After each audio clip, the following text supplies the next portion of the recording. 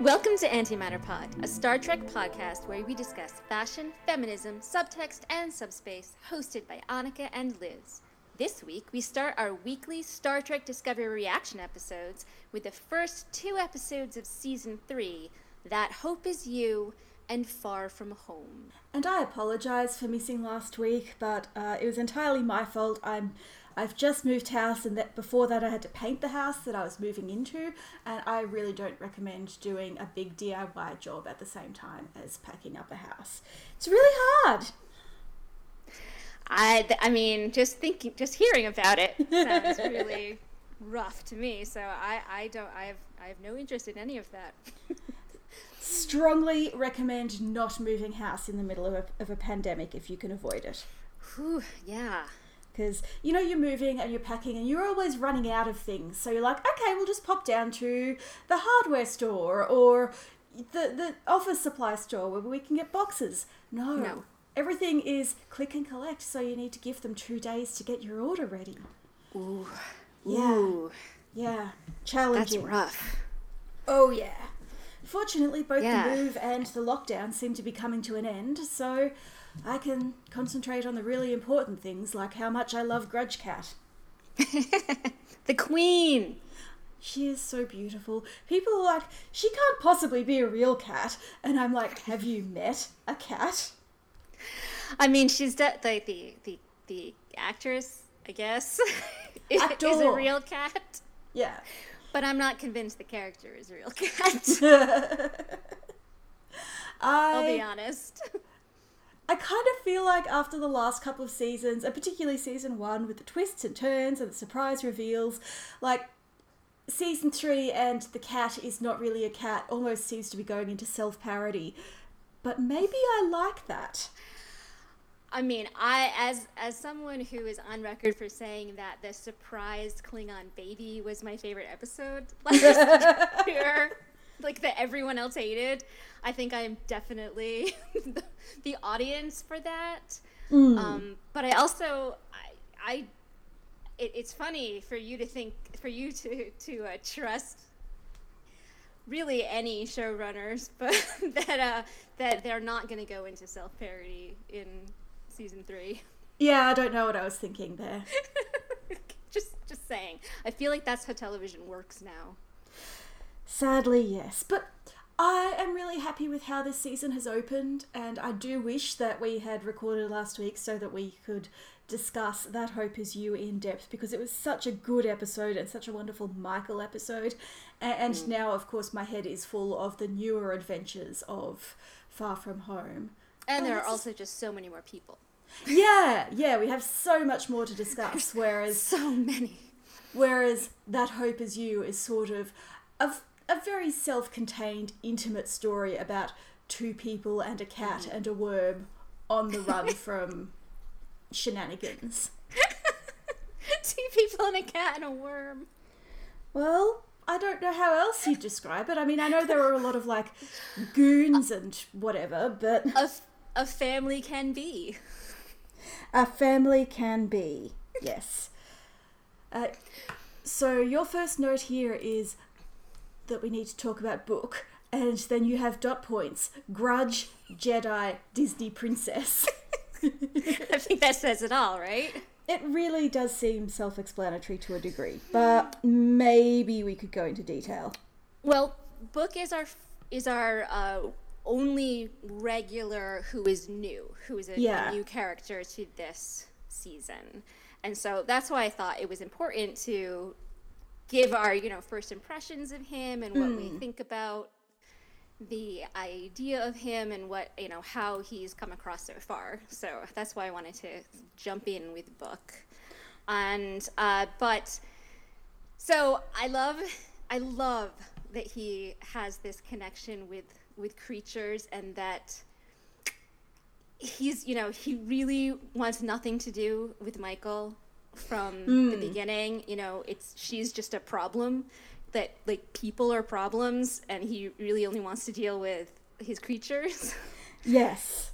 And that plays out pretty much in the episode, where everyone that the two of them encounter that's not like on the secret planet, like everybody else, everybody on the planet that they're crashed on are trying to exploit them and steal from them. And he is also going to exploit and steal from Michael. He feels a little bit bad about it, but he definitely deserved to be punched in the face 3 or 4 times. I mean, he was on, and this is why he's definitely a Jedi. I know that, like, he has Jedi powers, and, like, that makes him a Jedi. But the fact that he is willing to exploit Michael for the greater good is super Jedi. Super duper Jedi. Yeah. I gotta say. And also, like, not wanting to get involved in her drama at all. Also, extremely Jedi. And getting involved anyway. The most Jedi. The problematic ones. It's silly, of course, to say, oh, he's a Jedi. Oh, he, the bazaar that they go to reminds me of, like, Blade Runner or Fifth Element, or, there's, like, I can compare this episode to 20 other science fiction properties. And I loved that because I love playing, trying to make those connections. And it's not a complaint in any way or a critique for me, but I do think that, like, I was terrified of going and finding all of the people who were using that as a critique. Yeah. I was convinced they were going to be there. I have seen a lot of people complaining that the whole market exchange setting is not very Star Trek, because Star Trek is clean and organized and a bit sterile. But it's like, you look at the real world and, on the one hand you've got Singapore, which is a very beautiful, clean, safe place, and then right across a narrow body of water you have Malaysia, which is a wonderful place, but also it's chaotic and messy, and these are stereotypes. I think Singaporeans and Malaysians have a lot to say about it, but feel free to use the United States and say, there's a difference between Iowa and New York City and Malibu. And yet they're all allegedly part of the same country.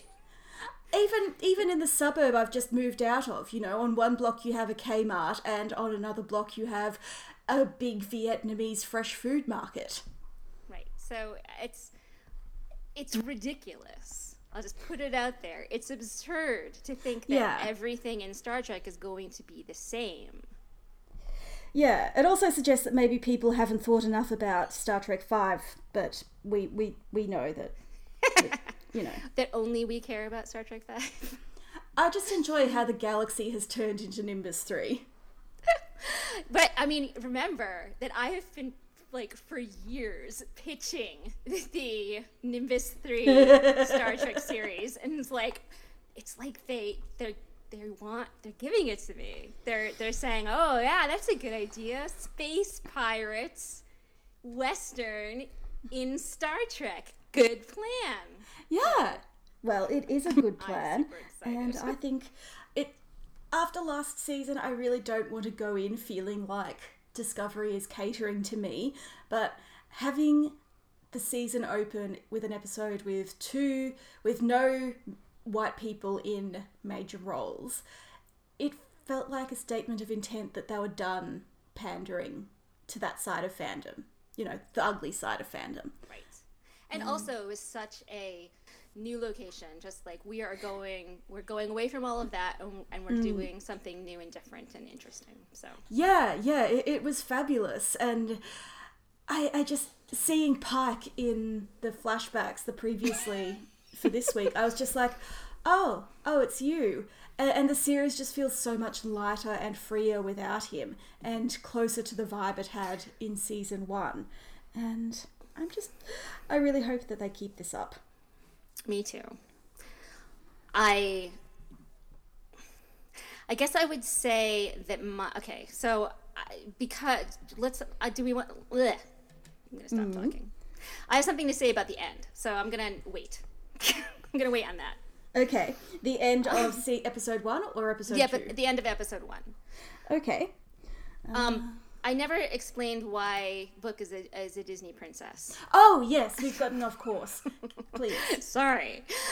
So it was actually, I forget who, but in our Discord, our Cornwell Discord, someone brought up that he was clearly a Disney princess because he can talk to animals and he is surrounded by nature and has all of these secret powers, and so it's like, that's true. Yeah, he is 100%. A Disney princess. And then my brother texted me that, he was like, he was a little too good to be true. But then I realized that if you're going to have a relationship with Michael Burnham, you sort of have to have someone who's too good to be true because she's too good to be true. And so, this is how he described him, and I just love it. I suppose you have to be a charming, snarky, kind to animals rogue with magic powers. Well, we know from her relationship with Ash that Michael is very drawn to people who are kind. And when she sees Book's capacity for kindness, that's when she starts to soften towards him. And, I think that's a good trait in her, and I think a love interest needs to be as interesting and complicated as the character they're created for. And I like Book so far. I feel like Michael and Ash spent season 2 constantly on the precipice of ending their relationship. And they never quite got to that step because, stuff happened. But it was very much over. And she's maybe not ready to move on yet, but she's about to spend a whole year with just him. Yeah. And not to go back to Star Wars, but let's be honest. I always go back to Star Wars. Yes. When the episode started, I was watching. I went to the virtual premiere, which was great, by the way. CBS really knows how to throw a party, even when it's virtual. And at first, for the first half of the episode, Book is he's playing up the part of one type of guy, who is the courier and who is a smuggler and is hard and doesn't want to have anything to do with anybody and has all his shields up. And I was like, oh, he's kind of like Han Solo. I get it, cool. And then he started healing people and praying and communing with nature and being friends to animals and saving endangered species. And I was like, oh, so he's also Luke Skywalker. Cool. I get it. Let's go. And he's kind of also Leia because she's the one who is a fighter for justice. So it's just so you're the entire Star Wars original trilogy. I'm ready. Yeah. I like that he is a guy who can handle himself and he has adventures. And I'm sure that a lot of the time he is a legitimate courier, but if he sees an opportunity to rehome an endangered species and save it from being eaten, then yeah. Or help out the lost time traveler. Yeah. I've got to say I have a bad feeling about the state of the Gormagander population at this time, but I mean, yeah, it's pretty sad. The whole setup is sort of ew, the future is bleak. but it's a fun place to start. Yeah, and we have always interrogated the alleged utopia of the Federation, and It's kind of cool to see them just take the brakes off and go, no, this world was once something approaching a utopia, and now it's a mess. Mm-hmm. But it's not completely without hope, and I think that is good. So let's talk about the ending. All right. So this guy is the huge breakout star, the bureaucrat who was basically born into a Starfleet position that no longer exists. He was precious, at the beginning. You're sort of who are you and what's going on? But he reminded me of the guy in WALL-E, and I love the captain in WALL-E. I have huge, that's WALL-E is one of my favorite movies. My daughter says that not counting Star Wars, WALL-E is my favorite movie. Yeah, I can see that. And so, like, I just immediately had that, like, oh, okay, so he's the one guy who sort of, like, knows more than the other people, like, they've forgotten. And that is how he's set up. He has not personal memories of Starfleet, but he has, like, institutional memories of Starfleet from stories that were told by his parents, which is kind of great. Like, I love that. I love that it was, like, handed down as legend or something. It feels a bit like Moffat era Doctor Who, with the canon that we know becoming a story that people listen to and that changes their lives. And I love that. And I love Aditya Sahil as Amy Pond. And and then he was just the bureaucrat who waited. Oh my goodness, the bureaucrat who waited. That's so precious. And if you didn't cry during that scene, at least a little bit, got teary. It's like, how can you see like that and not feel the hope? And especially here in 2020, in October 2020, I know. Let me tell you how much I needed to feel that hope. There was a comment, I think it was on spacefungusparty.dreamwidth.org, another place where I hang out to talk about Discovery. Someone remarked that in an era where public servants and public service is really denigrated and treated as not trustworthy, it means a lot to see this low-key, steady work. Yes. It's a kind of heroism that is overlooked in terms of... the first episode of Discovery opens with Essential maintaining the Federation's communications infrastructure. And then there's the war, and the moral infrastructure of the Federation is weakened.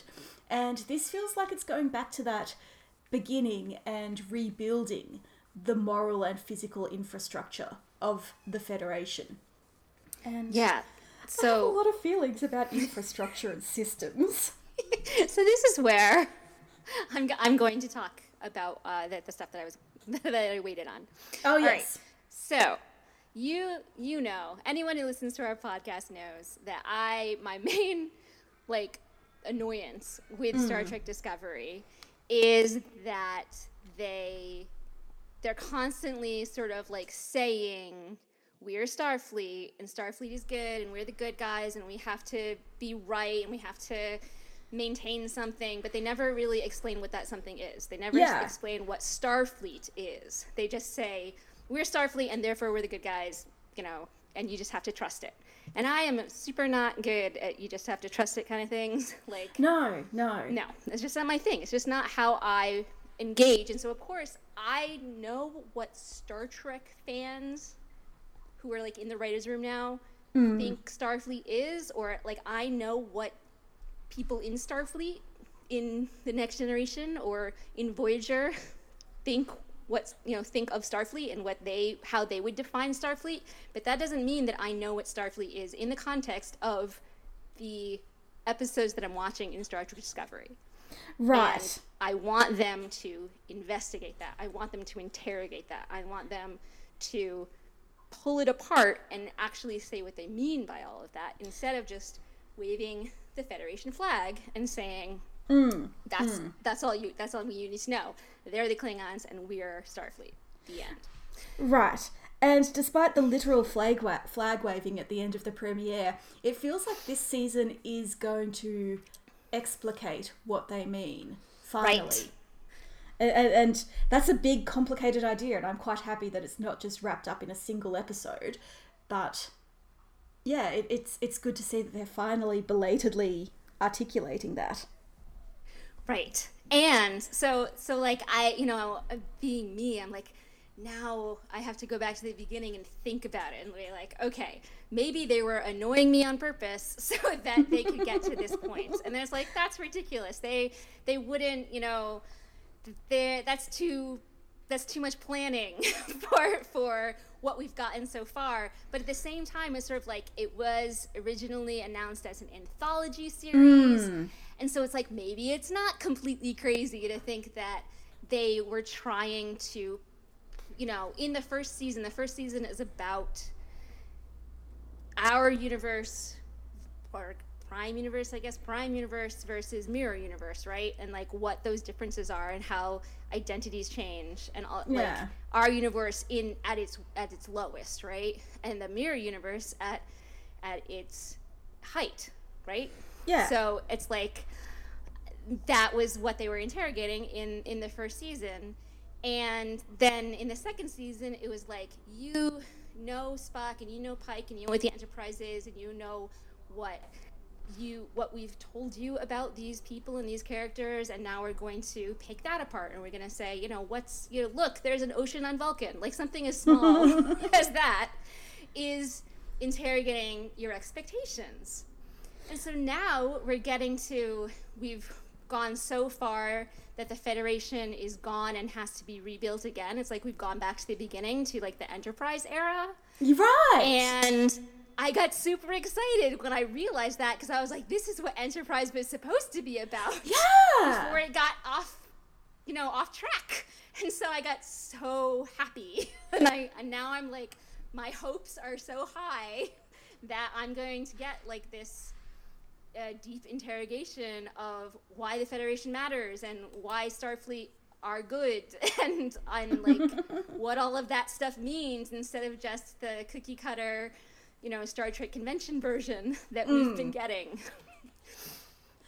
My feeling is that you're definitely reading too much into it, because we have changed showrunners way too many times to pull this off.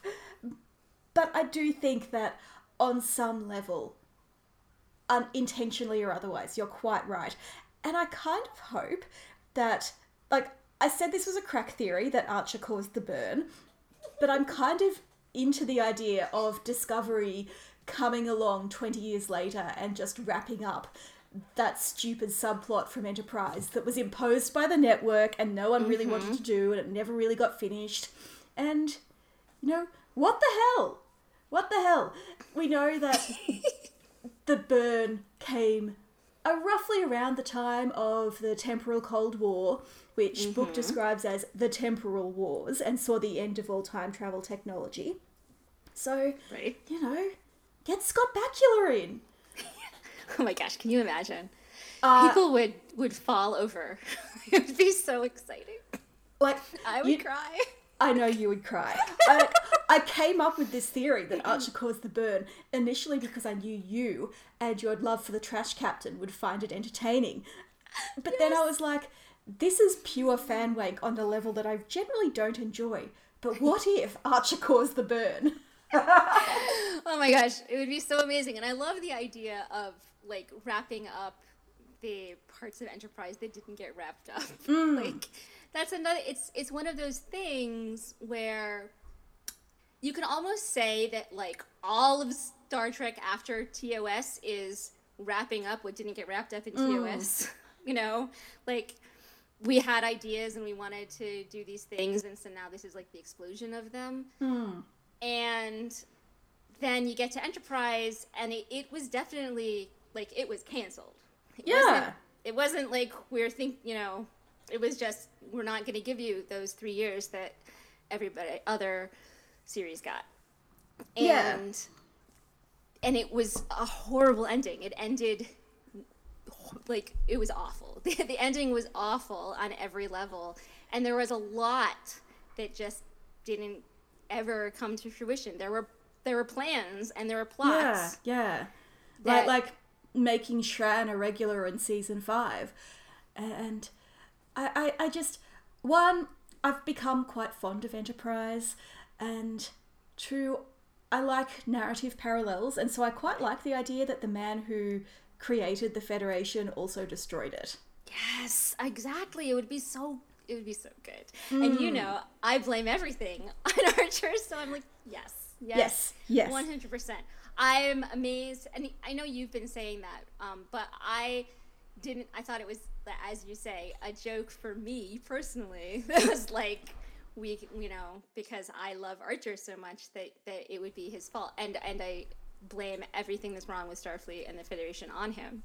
So, but that, no, thinking about it and having you actually go through it all, and again, having this, like, flash about Enterprise, I'm like, oh my goodness, I really want it to be Archer. I know. I don't want it to be Michael. No! Or something related to Discovery. Like, I really, really, really do not. No. But that's what I'm scared of. Like, that's my fear. My fear is that whatever happened with the Red Angel and all this nonsense and, like, whatever. Like, I would be fine and excited if we never saw that suit again. That would be cool. I completely agree. She yeeted it into space, right? So yeah. Season 2 is its own thing, and if we can just pretend it never happened. And how did Discovery get into the 32nd century? No idea. Just one of those things. Good though. It happened. So I'm just like, I will accept that Michael being Michael is like, okay, I have to fix this. Like, I get that. That's her character. Her character is, oh no, this is broken and I'm going to fix it. That's something she does. But I'm terrified that it's going to be somehow related to their own actions. Yeah, if I can't have Archer to blame for the burn, I just want it to be a freak natural disaster, and there's no fixing it, and all you can do is pick up the pieces and try to make a better world out of what is left. And that to me is a very optimistic take on 2020. Mm-hmm. Whereas it's someone's fault and we can fix it is so simplistic. And I mean, right, yeah. Yeah, like... Yeah.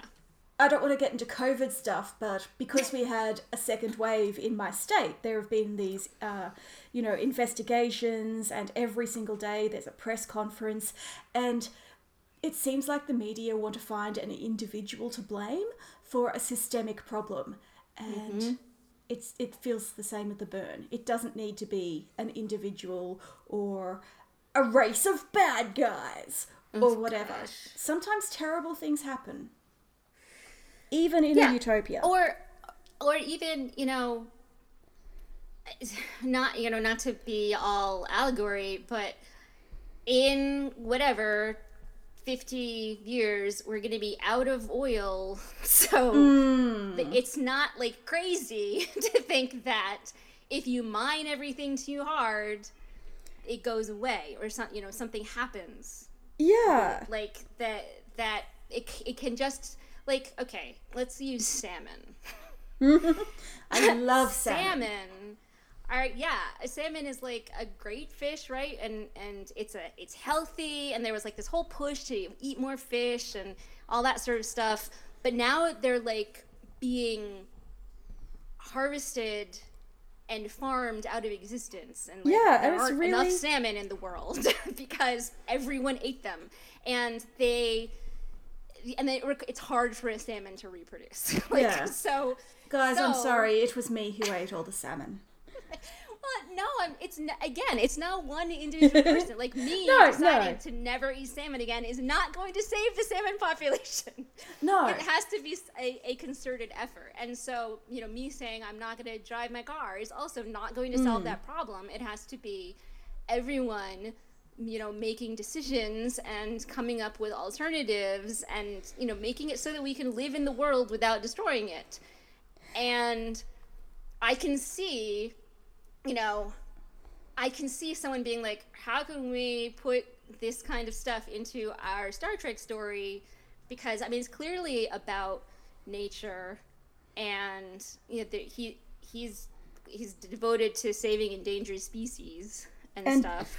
I don't want to get all stupid, but dilithium is also an endangered species now, and maybe it was a mistake for the entire galaxy to be dependent on one magic crystal for nearly 1,000 years. Exactly. They got lazy. They said, we'll always have enough dilithium, so we don't have to come up with other ways. There's Spore Drive. Hey, guess what? Oops. Discovery has another way already. So it's like, oh. And book refers to like quantum slipstream, and we have to assume that the Borg transwarp corridors are maybe still out there. Like, there are other options, but obviously dilithium was the most accessible and probably the safest. So anyway, I want it to be either Archer, because that's great, or nature, something that just is. And maybe it's because they were too dependent, but not some evil race, not secretly the Orions, not the Vulcans. Someone said it was the Vulcans. Oh, I've been seeing the Romulans being blamed, and I'm like, racist. And yeah, so I don't want any of that. I really want it to be about, this is a bad thing that happened to everyone, also the Romulans, and how can we work together? I'm embarrassed that I know this, but in the 24th century, the Romulans were powering their warp drives with tiny little black holes. But who's to say they didn't decide that was a really stupid idea, because who wants to keep a chain black hole in their ship? Is it the red matter, that stuff? Oh yeah, I forgot about that. Fuck. So the Romulans were fine. Everybody's after them for their alternate technology. Yeah. The Romulans are like, I don't know what the problem is. We switched over to electric cars years ago. I don't care about the burn. We've now talked about the burn for like 20 minutes, but I don't care about the burn, and I hate that it exists I'm just not into mystery boxes anymore. No. And so whatever. But I understand that they needed a way to get rid of the Federation, or to break the Federation down to its tiniest composite parts. So I like the effects of the burn. Right. I'm just not interested in the event itself. I would be more interested in a series about learning to have the Federation, or the kind of lawful utopian society that they want to have, at status quo, than I am in figuring out how to find all the dilithium and get everything back to normal again. Yeah, if there's some kind of find the dilithium plot, that's very video gamey. Whereas Discovery has a lot of dilithium and Poe's technology for recrystallizing it, and that gives them a resource that they can trade. I'm into that. Like, I think it's cool to have a version of Star Trek where there is a scarcity issue. That's Voyager. Another version of Star Trek. I mean, everyone's been saying that this is the new Voyager because they're lost and far, far away from home. I completely agree, but I just also had the best, worst thought of my life. What's that? Is Book sexy Neelix? Ew! Like, he's kind of... Sexy and Neelix should not be in the same... Just putting that out there. I've seen his feet. Yeah, I'm not actually having a flashback to his feet right now. Moving on. Let's talk about episode 2. Okay. I was really enjoying episode 2. I was having so much fun. And then the thought passed through my head. Someone out there is going to say this is a good episode because it proves the show doesn't need Burnham. And then I got mad. But I was getting mad at a person who probably only exists in my head. So I'm not speaking to that person. And I really loved episode 2. And I loved how the crew came together to solve problems, Star Trek style, except for Georgiou, who is a horrible goose announcing that she's going to cause problems on purpose. I love her so much. She's so great. She's terrible. So much.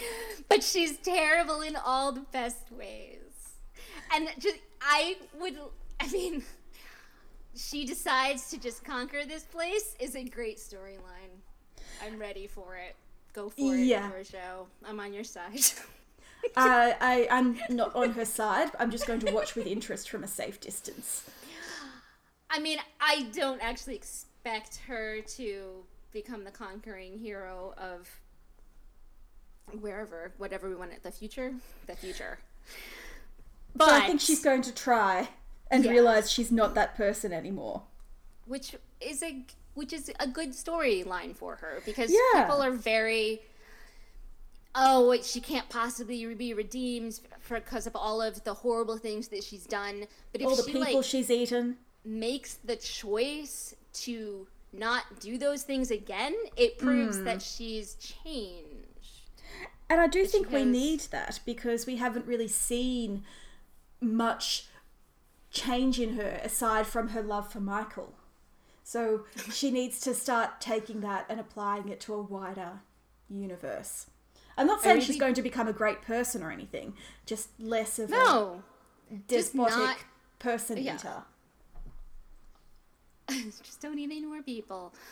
I loved that from moment one, she was clearly just like, I just need to get Michael back into this ship because I don't care about any of you people. I only care about Michael, so we have to go find her. Yes. Because I am not going to be happy here if I have to put up with all of you instead of her. She gave that vibe, but I don't fully believe her, because she's also having an interesting conversation with Nan. Welcome to the main credits, Rachel and Cheryl. And she's flirting outrageously with Linus. And so she may think she has no place here, but I don't think that's necessarily true. And it was actually really fun to see her interacting with people outside of Michael and Saru. Like, I want to see more with other people. I love how she rattles Tilly, and it really comes across to me as, like, yes, she's trying to be superior, but it's also because Tilly reacts to her. Like, she can push all of Tilly's buttons, and she knows how. Yes. And that's what makes it fun. I guess it was what I'm saying. She's the type of person who's like, I'm not going to do something, but it's not also fun for me. She's basically a playground bully when it comes to Tilly. Absolutely. So I'm not saying that JoJo is a good person or God, that no. she's doing... I'm just saying, I think that she can come to a place where she can work with these people she can find her place here if she allows it to happen. And I'm not sure she will. And like, I'm sort of a little bit sad that Michael's already back, because I would like more without that crutch of like, this is the one person that I care about, and this is the one person that cares about me. That's true, but I also think that Michael is out of sync with them, because she has an extra year on them now, and hopefully she's kind of used that year to work on herself. And you know, she has this amazing insight under the influence of the truth powder that she gives too much, and she is, I wouldn't call it reflexively supportive myself, but fine, Michael, describe it how you will. And that she needs to take on less personal responsibility. I don't think that she's ever going to be able to do that. Like, have you met her? But and she was raised by Sarek. Yeah. But I think she's in a position now where she is where all of her relationships are maybe less fraught, because she is more secure in herself. The preview has like Tilly says something like, I knew we were gonna see you again, and I'm like, Tilly, you last saw her yesterday. Yeah, it's been a day, Tilly. Like, Michael could say that and it would make sense, but it doesn't make sense for you. But okay, I understand that you're like, she's your bestie. Right, Tilly is that friend who will spend a whole day with you, and then you'll keep texting after you've both gone home. It's just really funny. I know. You mentioned Nan and her being a series regular, which makes me very excited, because I really, like, she was a standout. She was like, I'm glad that she was the Pike crew that we kept. Yes. Of the Pike crew. And I really loved that this episode built on, like, you know how she was the one who figured out there was something wrong with Arium? Yeah, yeah. And she was, in sickbay watching Detmer, and I was like, "Oh, I see you. You're using your powers of observation." And she also she was with Georgiou when she attacked Leland because of the same kind of thing, where she's like, "I know where you people are. I know what's going on. That's she's a security person, right?" Yeah, so, yeah. It makes sense that that's her superpower, but I just really like that they're continuing it. She's better at security than Worf. And she's only been a security officer since she transferred to Discovery. She was an engineer on Enterprise. So, I love her. She's so good at her job in a way that isn't flashy. I guess because she's only just recently become a main character. Do you want to talk about your Nhan Georgiou shipping?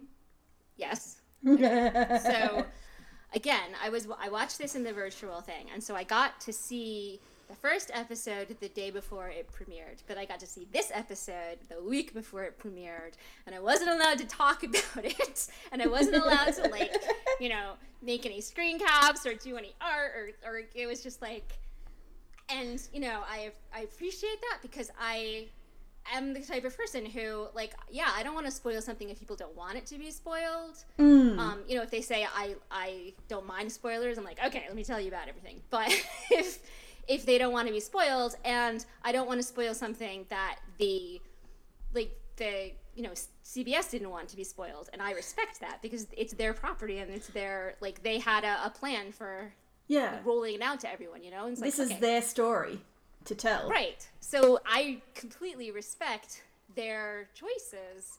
And one of their choices was letting me see it, right? So hey, cool. Yeah. They didn't let me see it. Well, I'm sorry. It's okay. I think it was Americans only. It was. I checked. So that would be why. But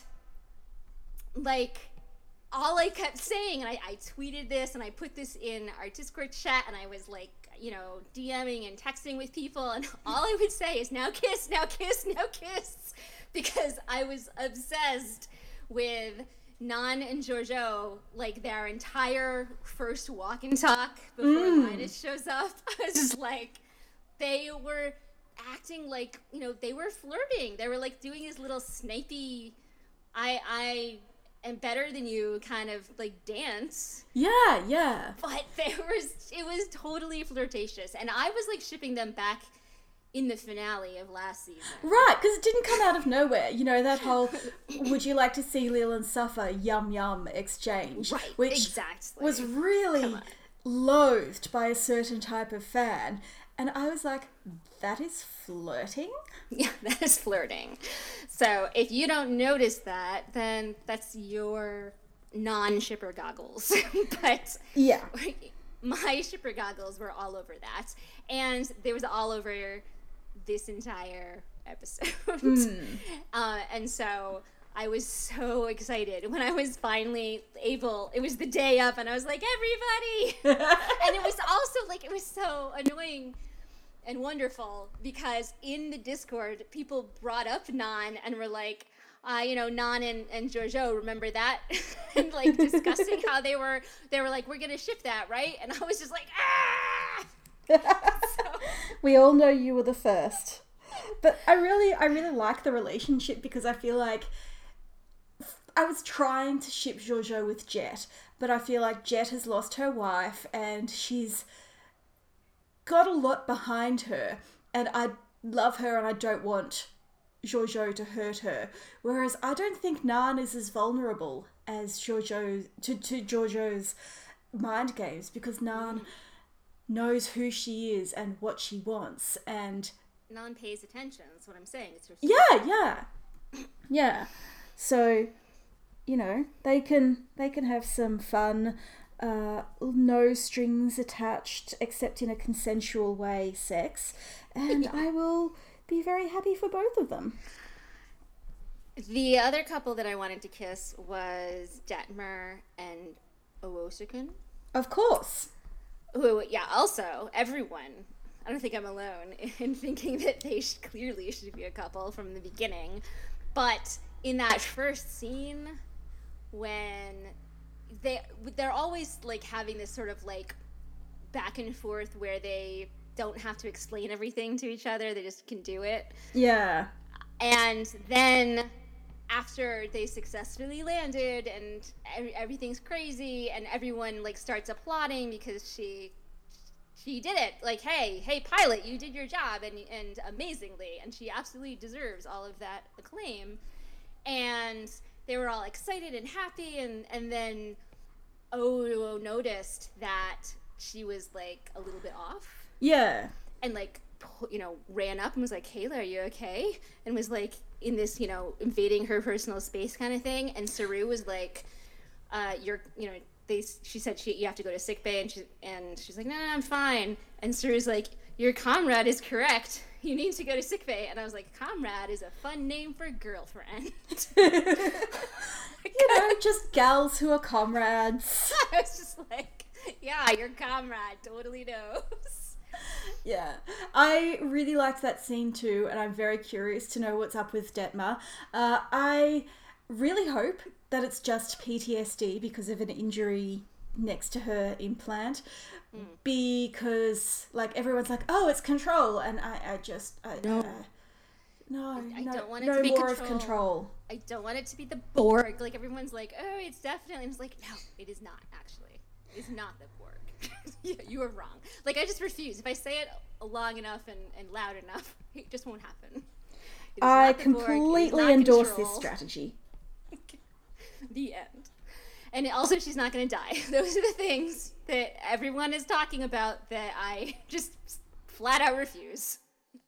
I refuse alongside you, so that's it. It's forbidden. You know how much control we have over these things. That's right. We're control. I'm not sure I want that responsibility now that I've put it out there. Can I just say, and this is very much bound up in our own personal obsession, but it hurt to see Kat in the Previously, and the fact that we didn't need to see her death in the Previously just highlights how pointless it was. Yeah, because, I mean, I'm sure there are people that watched the Previously and did not remember who she was. Oh, yeah, absolutely. She's a supporting recurring character. But those people are also not paying attention. The fact that they put that, right, that they put her in, but didn't, as you say, didn't put the death, so it's like, that was unnecessary. That didn't need to happen. It was only a fake gonna make you care moment that, again, had the opposite effect on me. I do not care. Yeah. Yeah. Sorry, guys. You tried, I guess. Maybe. I don't think they did. I think it was the easiest response. You know, oh, people aren't going to care enough. Okay, let's kill somebody off. And I do think that the original plan was to kill Jet, and I'm very glad that they didn't. And as I've said, if I have to make a choice, I guess I would choose Kat over Jet, because this show has killed enough queer people already. But Hugh got to come back, so I'm just, you know. What if no one died? What if no one died? Exactly. I mean, that's my answer to everything. What if no Having said that, you know, I would not have wanted Kat to live and go with Discovery into the future, because I feel like a lot of the tensions of this story, you know, the power struggle between Saru and Jojo, and Discovery being alone and with minimal support in this strange universe without a federation, the presence of an admiral would really undercut a lot of that. But she was on the Enterprise, so that wouldn't have happened. I know. But she didn't have to die. If someone on Discovery had beamed her out at the last minute, you know, I've given this a lot of thought. We all know that L'Rell beamed her out at the last minute. Yes. We've all discussed this. And that's why she's going to be in Strange New Worlds. Including Mary Chieffo. So, yeah. You know, she should know. Yeah.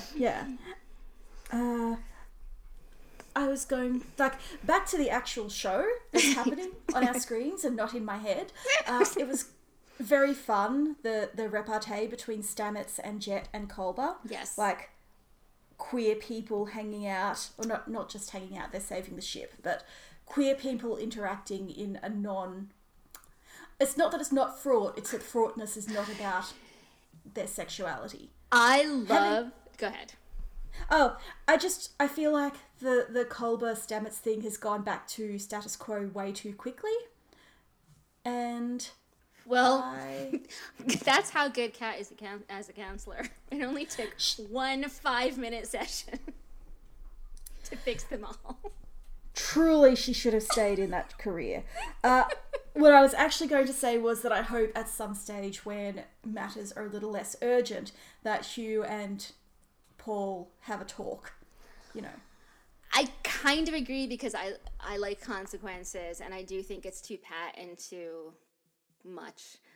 But I also like really don't want to see them fighting and like drama and like I don't want that either. So I don't want them to fight. I feel like they're on the same page now, but they still need to have a conversation. And I feel like just going back to a happy relationship with no discussion whatsoever feels like it's sort of pandering to the fans who don't want any conflict whatsoever. And I understand that urge, sort of, but it's dishonest and it's unfair to Hugh. I want Hugh to interact with people who are not Stamets. Yes! That's what I want. I want more Hugh and other people. Yeah, I feel like I still do not know who he is at all. I would like to see Hugh interact with Nan because, as you're saying, she has a really powerful bullshit radar, and I just think she's an outsider. She didn't know him at all before he came back to life. You know, that's probably a friend that he needs. Yeah, somebody who doesn't have any expectations.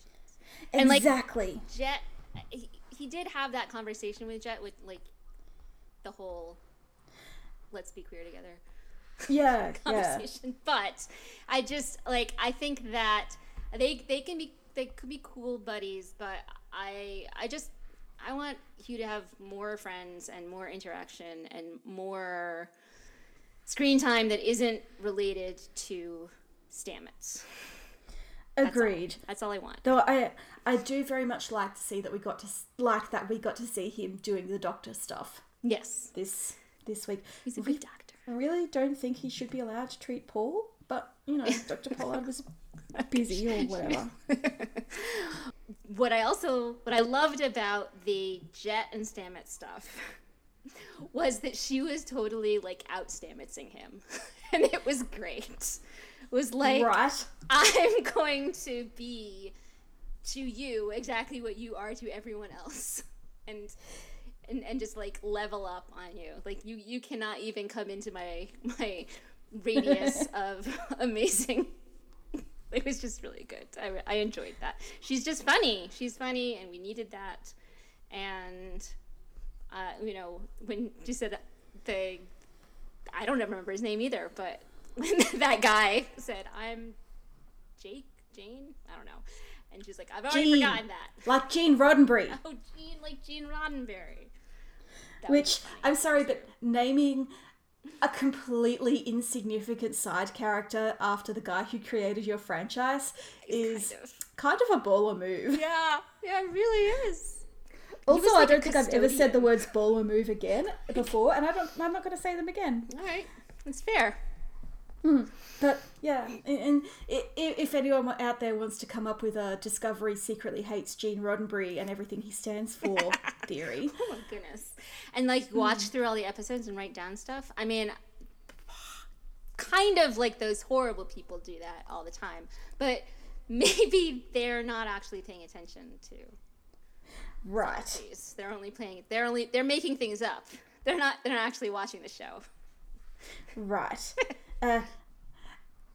So we're sort of coming to an end, but there's a note here, space without the Federation is lawless. Mm-hmm. And then that was you, and then I've added, the Discovery crew are in a Western and they don't know it. Yes. And I was very proud of that realization because, one, I'm very tired from the move, and for a lot of yesterday my brain was just like, space show makes me happy. But I enjoy stories where people don't know what genre they're in, and this is my favourite space western that doesn't co-star Baby Yoda. Okay. I like that. That's fair.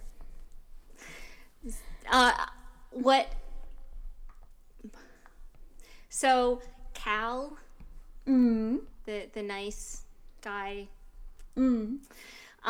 he sort of he also seemed to have heard about Starfleet from, as a bedtime story kind of thing. So he had that in common with Sahil, and there was definitely like a parallel between Michael interacting and them interacting with him. And I just like it when obviously it's a Western, like there were spurs. It was a Western. It wasn't subtle. What it reminded me of is like Tombstone or anything dealing with Wyatt Earp, where it's like everything is bad and then the marshals show up. Yes. and they take over the town and make it better. And so that I was like, oh, so they're the marshals. Okay. So like Saru is Wyatt Earp. Yes. And it was cool. The Western is sort of a genre that's really steeped in colonialism and racism, and there's a lot of ugliness behind its tropes.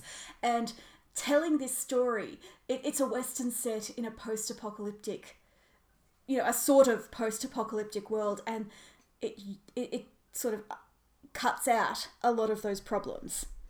Right, because just by moving it out of our actual Old West. Yeah. I mean, even just like the whole concept of Western civilization versus Eastern civilization, and how we still to this day look down on Eastern civilizations as like lesser, when it's completely ridiculous because they were around just as long and they built amazing things. And it's like, So I